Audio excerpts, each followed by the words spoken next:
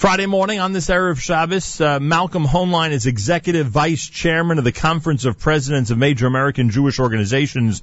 Joins us Friday mornings at this time for the weekly update. Mr. Hoenlein, welcome back to JM in the AM. Good morning. I wonder if is there anything to talk about? Is there anything to talk about? I will tell you there are a lot of very anxious people out there. I'll keep them anxious for another couple of minutes only because before we talk about the Iran deal, I'd like your reaction to what happened yesterday in Tennessee. A gunman, Mohammed Yosef Al-Dulaziz, 24 years old, unleashed a barrage of gunfire at two military facilities Thursday in Tennessee, killing 4 Marines, wounding 2 other service members and a police officer. The shooter was killed. Law enforcement sources told CBS News that the shooting suspect was identified, as I just said, Mohammed Yosef Abdulaziz. According to a U.S. law enforcement source, he was born in Kuwait, came to the U.S. in 1966. Unclear if and when he became an American citizen. Your reaction to this terrible tragedy in Tennessee? It's one more warning, and coming as we are entering into these the assessment of the negotiations, the outcome of the negotiations, for the mother of terrorism, the major state sponsor of terrorism worldwide. And we are giving them a new lease on life. The results are going to be, it's certainly visible today. It's inevitable what the result will be in terms of increasing the terrorism with new support for Hamas, Hezbollah, other groups, and whether this guy had a direct connection or indirect connection. As we know, each time the first reaction is he's a lone fighter, that there's no connection, and every time they find some connection to a website, an imam, some source, maybe traveled abroad. And I hope people will understand the connection.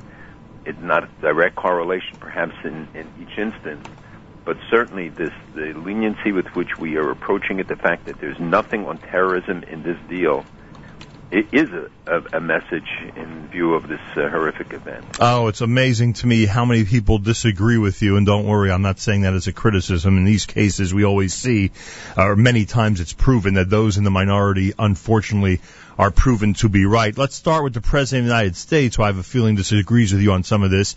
The quote is, and this is from the President from his press conference, "With this deal, we cut off every single one of Iran's pathways to a nuclear program, a nuclear weapons program." Could you describe for us the reality, if there is any, behind this statement? Well, the deal phases in, to a certain degree, various liftings of restrictions, and much of it in the first year, including the release of perhaps $100 to $150 billion in money that is being held in escrow. This does not close off every one of Iran's pathways, as some people have pointed out. If you look even at what Rouhani said, where he laid out why, in fact, they are the victors, why they can claim they achieved all they wanted, because when you look at the facts, none of the nuclear sites have been shut down. Right. They'll continue nuclear enrichment. No centrifuges are destroyed. Research and development on advanced centrifuges continues, and all of this money will be unfrozen. Second, you're going to have a lifting of the sanction on sale of conventional weapons in 5 years and 8 years on ballistic missiles. In the meantime, they're going to hone these things and develop them further. And the pathways. It is true that I mean, obviously there are some positives in terms of some of the restrictions, some of the amount of uranium that they can hold. But it is not ultimately a block on them achieving a nuclear weapon. But even the good things that are in the deal, and I know what you mean in terms of those details, how verifiable are they? What type of checks and balances are there that can be put into place to make sure they adhere to even those restrictions? And by the way, there are estimates that over the next 15 years, we're talking about $500 to $700 billion. Remember the oil sales, all these other things that they will likely benefit from, including perhaps collecting a $50 billion judgment that an Iranian court issued against the United States, saying that they had to pay $50 billion for damages against the IRGC. What you're raising is perhaps the most serious question of all, and that is what happens with when there's a violation. The truth is nobody knows, because what are you going to do? You have to go to the United Nations. You have to get a majority of the countries, meaning we need all the Europeans, because we're not getting the Russians and the Chinese to agree with us. And by the way, even if you would get a rollback or a snapback, as they call it, of sanctions, all the deals that they signed, this is something that people haven't pointed out, all the deals that were signed till that point are grandfathered in and immune from sanctions. That means that you can expect now a big rush to sign contracts. Some will be only hypothetical, but everybody's going to sign to shield them from possible reimposition of sanctions later on, because you've seen the Iranians say, we continue our struggle against the United States, we're going to continue our activities, and it says that Iran considers the reimposition of sanctions freeing it from all its commitments, meaning it will no longer have to abide by any of the things that it agreed to in the agreement. Right. So essentially, it gives Iran, a free pass, and on all these kind of things, except for perhaps the most blatant and obvious violation, which is not what they're going to do. They're going to be cheating all along as they have now, and they are going to accumulate all these things, and everybody will say, oh, for that we're not going to break the agreement, for that we're not going to break the agreement, and then we're going to be faced all of a sudden with the reality that the agreement was broken, that all of the restrictions that we thought were in place. And Khamenei says, we're going to continue the campaign against arrogance, a term for the United States. They don't hide their intent. And in fact, they point out why they believe and how they spoke to the people of Iran about how they emerged victorious from this negotiation. Well, based on what you just said, then, here's another quote from the president. And it just seems, I don't want to call the president a liar, and certainly not in this forum, but it seems unrealistic based on what you just described. He said, with this deal, if Iran violates its commitments, there will be real consequences. Nuclear-related sanctions that have helped to cripple the Iranian economy will snap back into place. It seems that's unrealistic based on what you just described. It is true that that there is a snapback provision. Snapback is just another word, which reinstatement, greater urgency to the idea that they will reimpose it. But you have to remember, hundreds and hundreds of businessmen are going to be going to Iran now. Hundreds are waiting. 300 Italians, 300 Frenchmen, 150 Italians. The foreign ministers of these countries are all going, and they're going to be negotiating right away. We're talking about selling arms, airplanes, civilian aircraft, other things. You're not going to reverse that so quickly. It's going to take a long time. It'll take 6 months perhaps until we actually sign deals and start implementing deals. They're not going to happen right away, but you're not going to be able to reverse it right away either. So the idea that somehow you push a button and it's going to click back to sanctions, it is true that our banking sanctions are very important, and that some of the sanctions the United States has on terrorism and other things remain in place. But the first thing that is happening, and the United States already went to the Security Council to begin the process. They haven't yet submitted it, but they're going to submit this deal to the United Nations for action, meaning that before Congress, and yesterday the chairman of the Foreign Relations Committee, ranking Democrat, Senator Corker, Senator Cardin, who initiated the legislation initially that, if you remember back a couple of weeks ago, we talked about the Iran Nuclear Agreement Review Act, which the president signed. It was sponsored by 98 senators and 400 representatives. It established a 60-day period, actually 30 days, but 60 days during the recess as it is now, to consider the agreement. And now they're saying you're going to the United Nations for a vote before we even had a chance to consider it. And in addition to which, you know that two of the components, the five-year lifting on the sanctions on conventional weapons and on ICBMs, is not even in the deal. It's only in the United Nations resolution. And I say these things not because people should understand that these are not just details that are of limited significance. There is really no linkage between the removal of restrictions on the nuclear program and what Iran's behavior will be. In 10 years, Iran could be even more aggressive in the region and sponsor even more terrorism around the world and work harder to destroy Israel, and the restrictions would still be automatically removed. Let me do the process. Once it begins, it is it's a moving train, and it's part of the reason why we feel so strongly about the nature of some of the details, which we still have to study. We have to make sure that we're on firm ground, because there have been things that people have said that are really not true, but also many things that the administration said or put forward initially that certainly can be questioned when one looks at the actual language of the agreement. A moving train that even the U.S. Capitol will not be able to stop, it seems. Even with this deal, the President of the United States says, we will continue to have profound differences with Iran. Its support of terrorism, its use of proxies to destabilize parts of the Middle East. He is telling us the type of country that we, the P5+1, are making a deal with, are making an agreement with. It sounds a little bit absurd, especially in light of what happened yesterday. And, no doubt a connection between the killer yesterday, as you said, and, some larger picture. The largest state sponsor of terrorism in the world, one that the President of the United States acknowledges is doing their hardest to destabilize as many countries as possible in the Middle East, and we're in the middle of a negotiation with them. Actually, we're at the end of a negotiation with them. So, a couple points. One is that Iran made illegal purchases of nuclear technology last month. And this is a report from Germany's Federal Office of Protection of the Constitution about the illicit technology that they're constantly cheating on the deal. Now, that's while they're negotiating and trying to get into the best possible position. No respite from the campaign against arrogance. He declares death to America at the rally.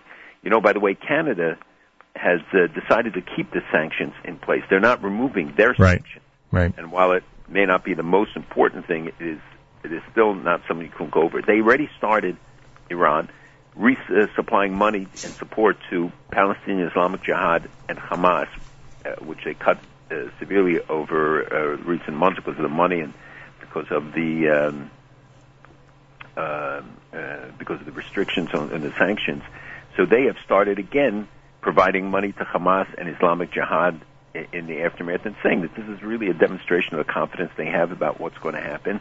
And of course, the huge amount of money that is going to be coming their way. And even if they take 10%, even though it's likely to be the reverse, but if they spend 90% on domestic concerns and 10% of the $150 billion get siphoned off into their terrorist support activities, tell me, what is the situation going to look like in the global fight against terrorism? And they make no bones. I mean, they don't try to hide it. And Khamenei actually is very critical of the agreement right now, and saying that we have to study the red lines. I mean, this could well be just positioning themselves. But we see the support for terror. Everything continues unabated. Why, is there still room and time for them to reject this deal? It isn't going to happen, but they're going to try to counter any review by the administration, by Congress of the bill presented by the administration, and yes, they will start playing games, but there is no way that anybody's going to try and rewrite this thing or go back. Everybody will scream and yell that that's impossible, that we can't let them do it. If, for argument's sake, we're waiting for Congress to approve, to ratify it, whatever you want to call it, and let's just say, for argument's sake, because it doesn't sound like there's going to be a need for that in the long run, the way you're describing it. The other 5 countries, do they also have a procedure within their own administrations, or they're now, they've already made a statement that they're ready to go ahead with this agreement? Essentially, the latter.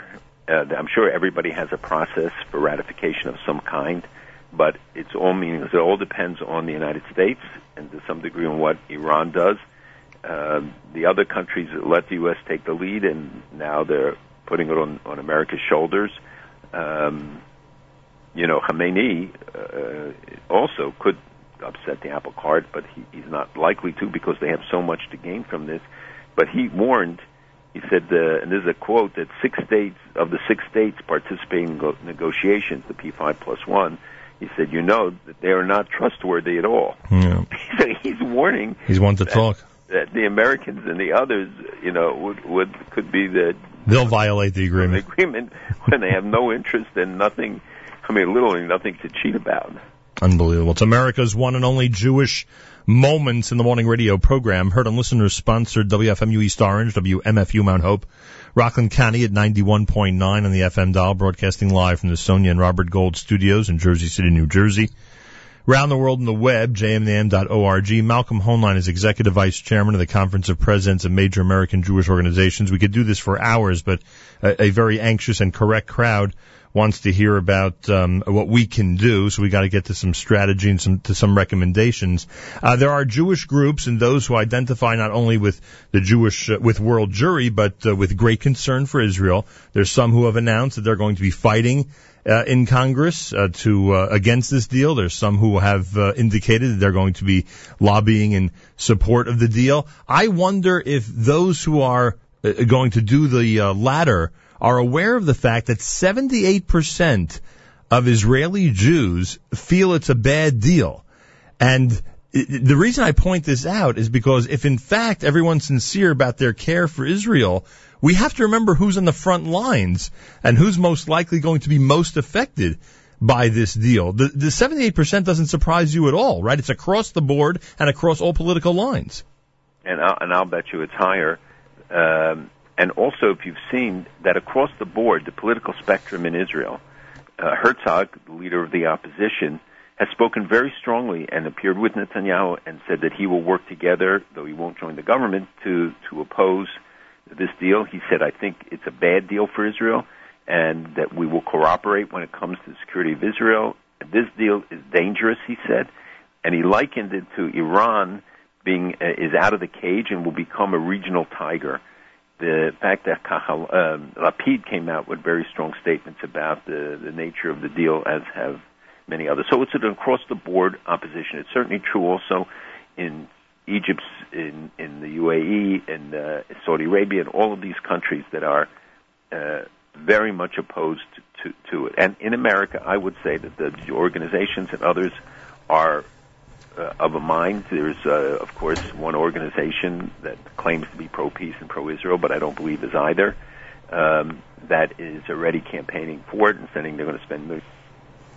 I do not believe the campaign should be a Jewish campaign. This should be an American campaign about why this is dangerous to America. Right. And everybody who is a contact to a member of Congress ought to make their voices heard with those members of Congress.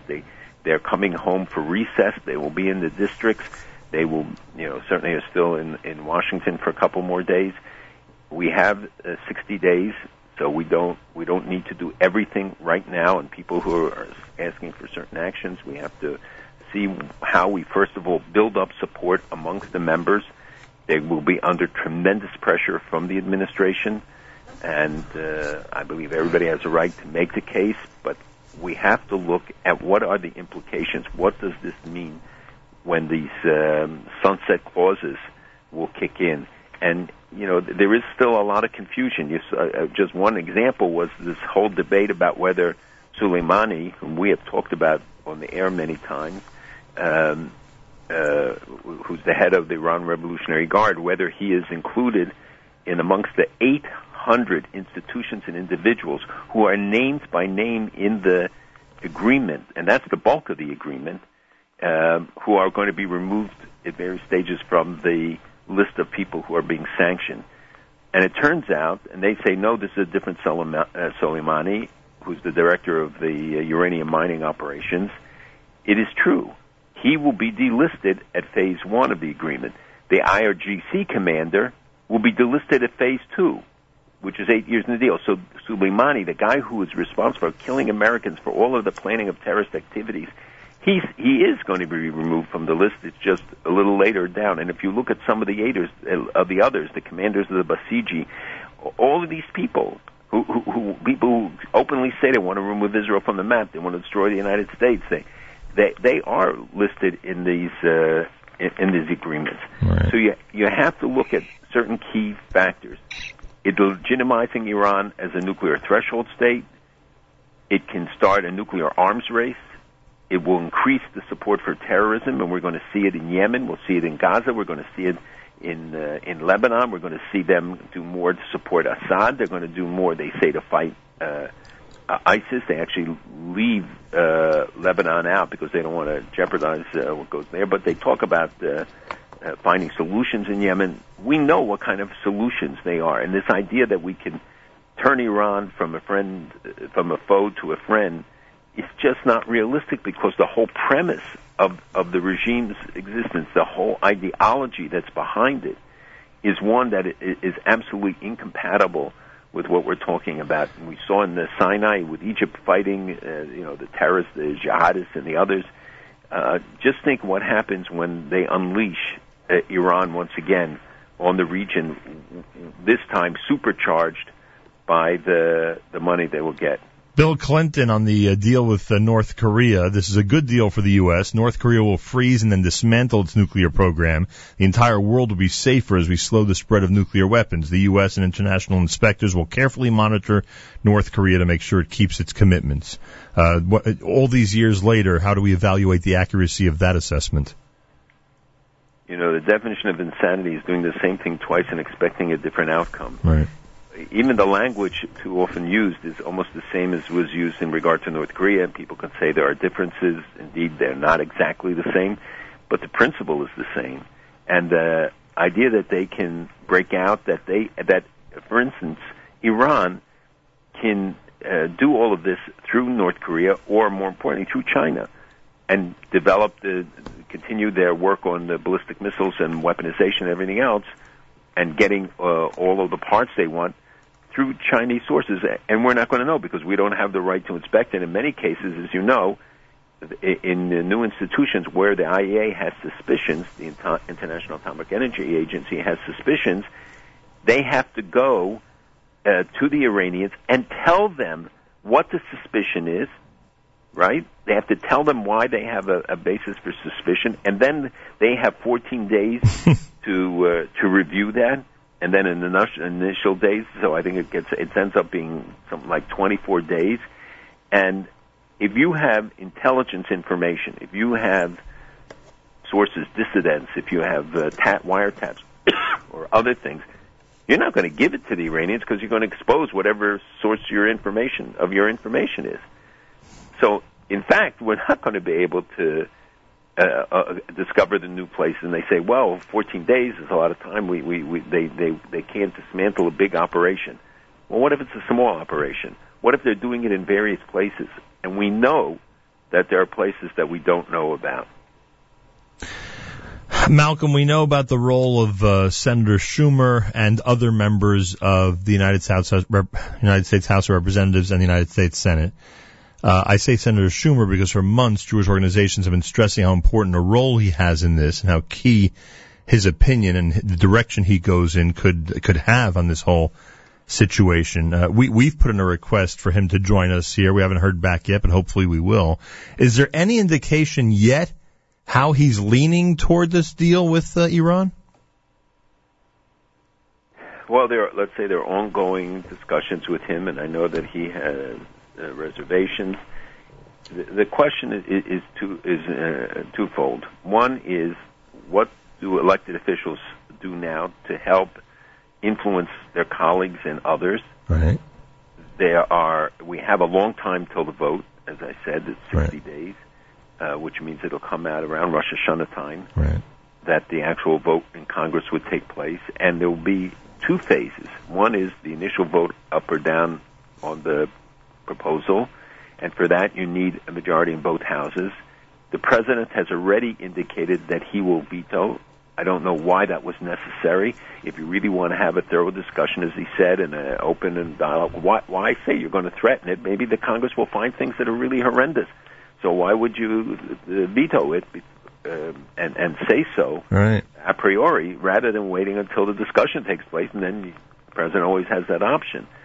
And then they would need a two-thirds vote in both houses, which means all the Republicans plus 13 Democrats in the Senate and I think 80 Democrats in the House.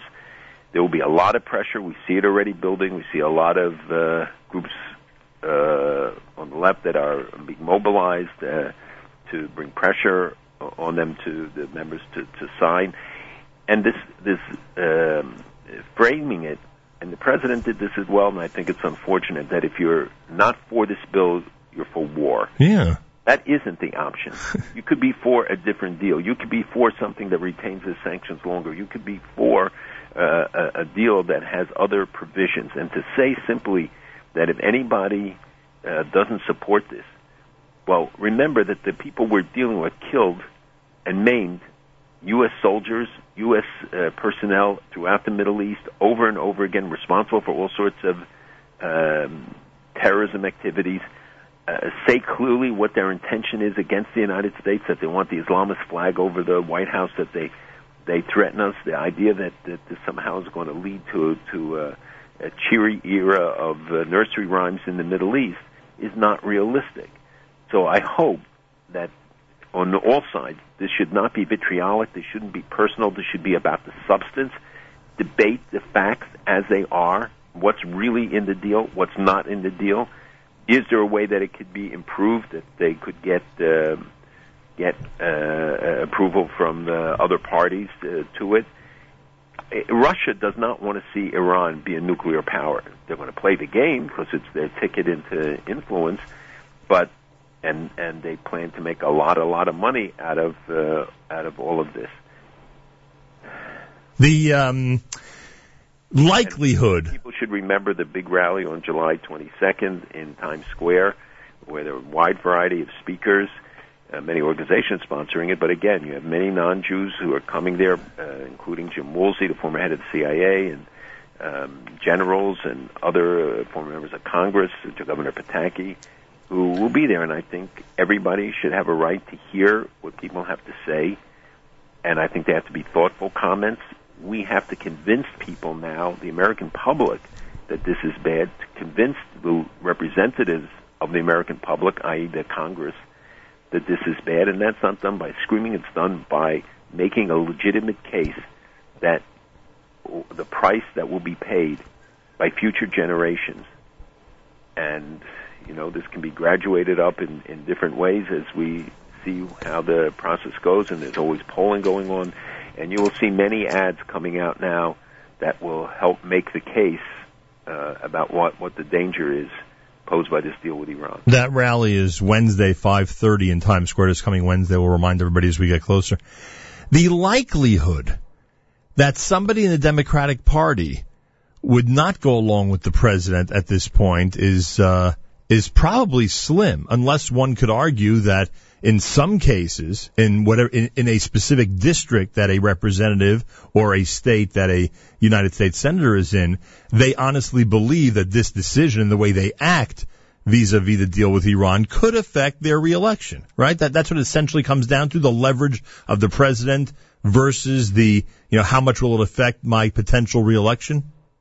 The president has tremendous leverage, but we have to start first with, as you said, Senator Gillibrand, Senator Schumer, Senator Cory Booker, certainly Menendez has been out front, Senator Coons, Senator Blumenthal, that these people who represent large Jewish constituencies, who have close connections and have been out front on issues related to Israel and defending the U.S.-Israel relationship and fighting terrorism, they have to send a message to the other members of Congress about where they stand. And that doesn't mean it has to be on our timetable. That's something that we have to see. But the messages, number one, that they send are very important during this time. And two, the president has a bully pulpit. He has a lot of leverage. We already saw in that hour-long press conference where he addressed a lot of the issues, and he's a convincing representative for his point of view. He can mobilize a lot of support. You'll have all the former secretaries of state, or many of them. You'll have others who will come out. Schultz and Kissinger's, wrote an op-ed piece against this deal. Hopefully that they will sustain that and become articulate spokesmen for this deal. And I think as people really look at the deal and look at the content and and see things that are not mentioned, like Parchin, other things, and the potential for spreading terrorism, the support for Iran's activities. We learned more and more just in the last week about their activities in South America. All of these things will be radically changed by the infusionist money and by unleashing Iran on the internet in the international community with no restrictions, no price on their heads right now. The sanctions should have been gradually released. They're released again in 6 months or so, but it should have been in a much bigger period, longer period, where you give one tranche and another as they actually perform. And the president says they have the ability to monitor. We have the ability to think. Most of the places that, like Natanz and Fordo, were discovered because dissidents gave the information. It wasn't Western intelligence that discovered them. So who knows how many places now are in development in some remote place. Iran has a lot of earthquake-prone areas, so they're limited somewhat and can't do it just anywhere. But there's certainty in the part of many of the people who know this, who know Iran, that they have other facilities that we don't know about. You made such an important point. I'd like to emphasize the alternative is war, and you said the president is incorrect when he says that. But a lot of people in our community also think that's the case and are sometimes frustrated by that. And the reality is that you, the Prime Minister of Israel, and many others who are very wary of the current deal, would love to see and would agree to a deal that makes sense, a negotiation that made sense, the elimination of what doesn't belong in this deal and the inclusion of what needs to be in this deal. And I think that's important, that as we get out there and speak to members of the House of Representatives and speak to members of the United States Senate and to others, to neighbors, friends, and other Americans, I think it's very important to emphasize that. We're not looking for war. We're looking for an arrangement, an agreement that makes sense. And many of the experts say that this deal will lead to war because of the nature of the circumstances that are going to be built up in the Middle East. Look, I would like to have seen a good deal. I'm in favor of a good deal. Anything that would limit Iran's ability to develop nuclear weapons, to threaten all the countries in the region, to support terrorism. But I would have wanted to see that the conditions are much stricter. Some of the European diplomats we blame the United States, say that they turned it over to them and they became Iran's lawyers. I wasn't in talks. I don't know. And I'm sure that the president, everybody else, all the members of Congress, they all want to see a good outcome out of this. They want to see a better deal, except for those who are the agents of the regime, including some advocates in the United States who have close ties to them. That anybody who is realistic knows how serious the stake is. And that's what I'm saying. I don't denigrate people who may feel that, look, this does make things better in the sense that you have some control, otherwise we'd have no control. Right. If the deal breaks down, all the restrictions on Iran are removed and they go gung-ho ahead, racing towards a nuclear weapon again. And here you have 6,000 centrifuges. Originally it was supposed to be 100, but you have 6,000 out of the 19,000 operating. The rest won't operate right now. The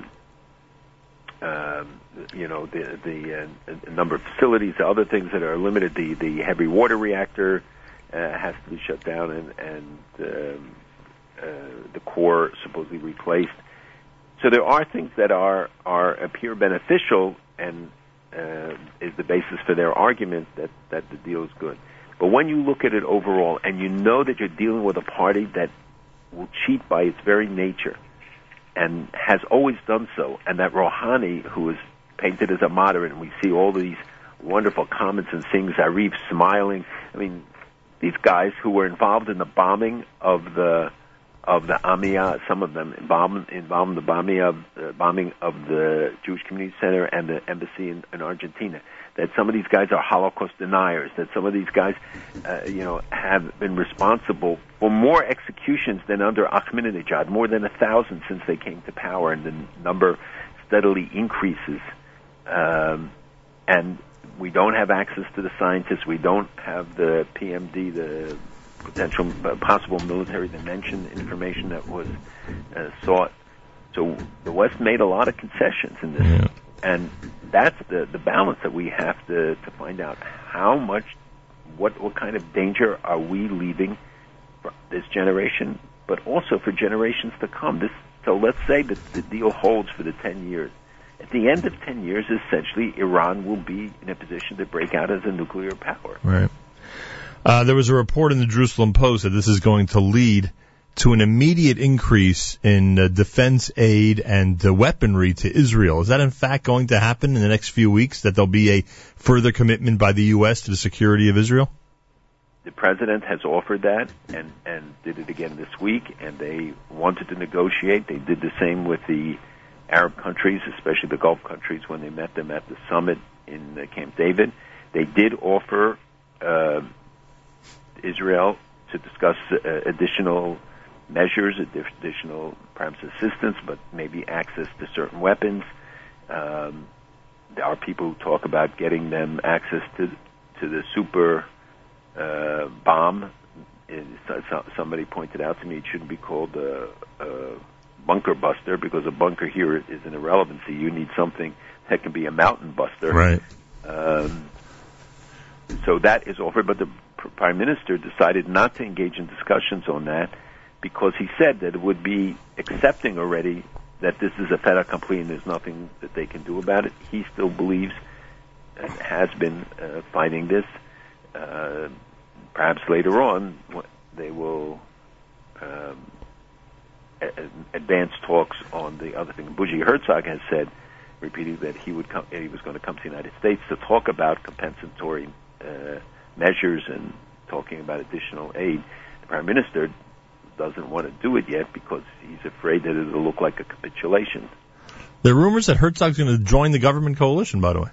It's not going to happen now. It is something that has always been talked about. When I was in Israel last week, obviously it comes up. I don't think he sees it in his political interest right now, and Netanyahu is having so many problems with his coalition, which they revel in.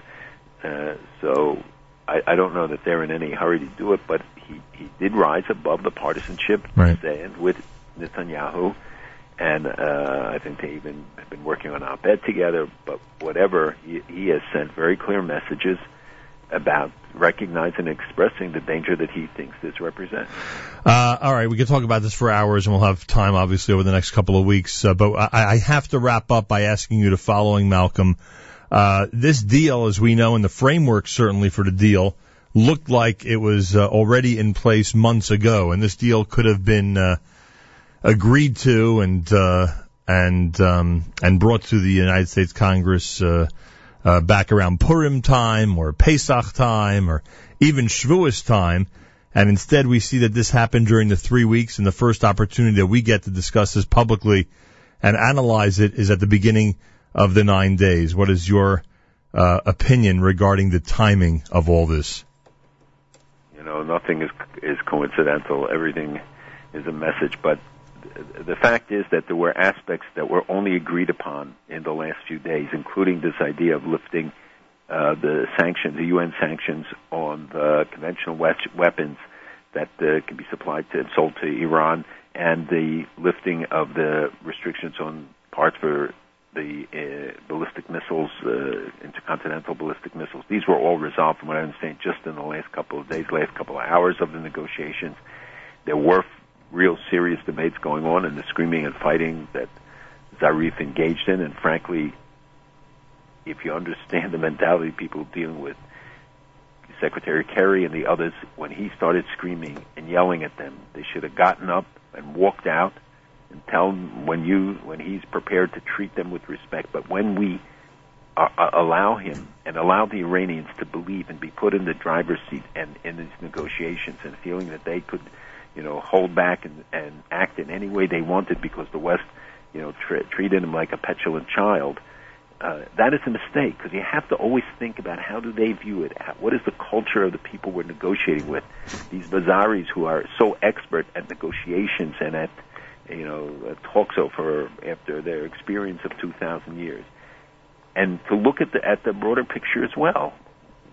We don't need, the solution is not the question. It's not going to be measured by what happens in the next month or 5 months, maybe not the 5 years. What's going to happen 10 years from now, 15 years from now, we're going to have a radical Iran, and there's no expectation that you're going to have a different regime, maybe a different leader, but the fundamental structure remains. Right. Why not move to take steps to help with regime change? Why not open up the country in ways that will enable young people and others? Where was the demands for the release of the 4 Americans being held? How much less of a commitment could we demonstrate to the world if we don't have them included as part of our negotiating position? Yeah.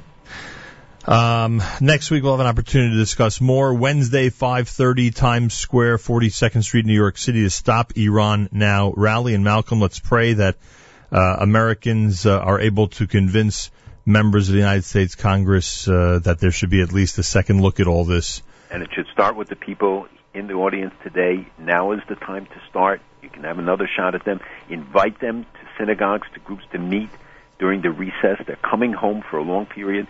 Make sure that everybody knows that it's not enough for them simply to be silent and say that they're going to vote the right way when it comes to it. We want them out front now.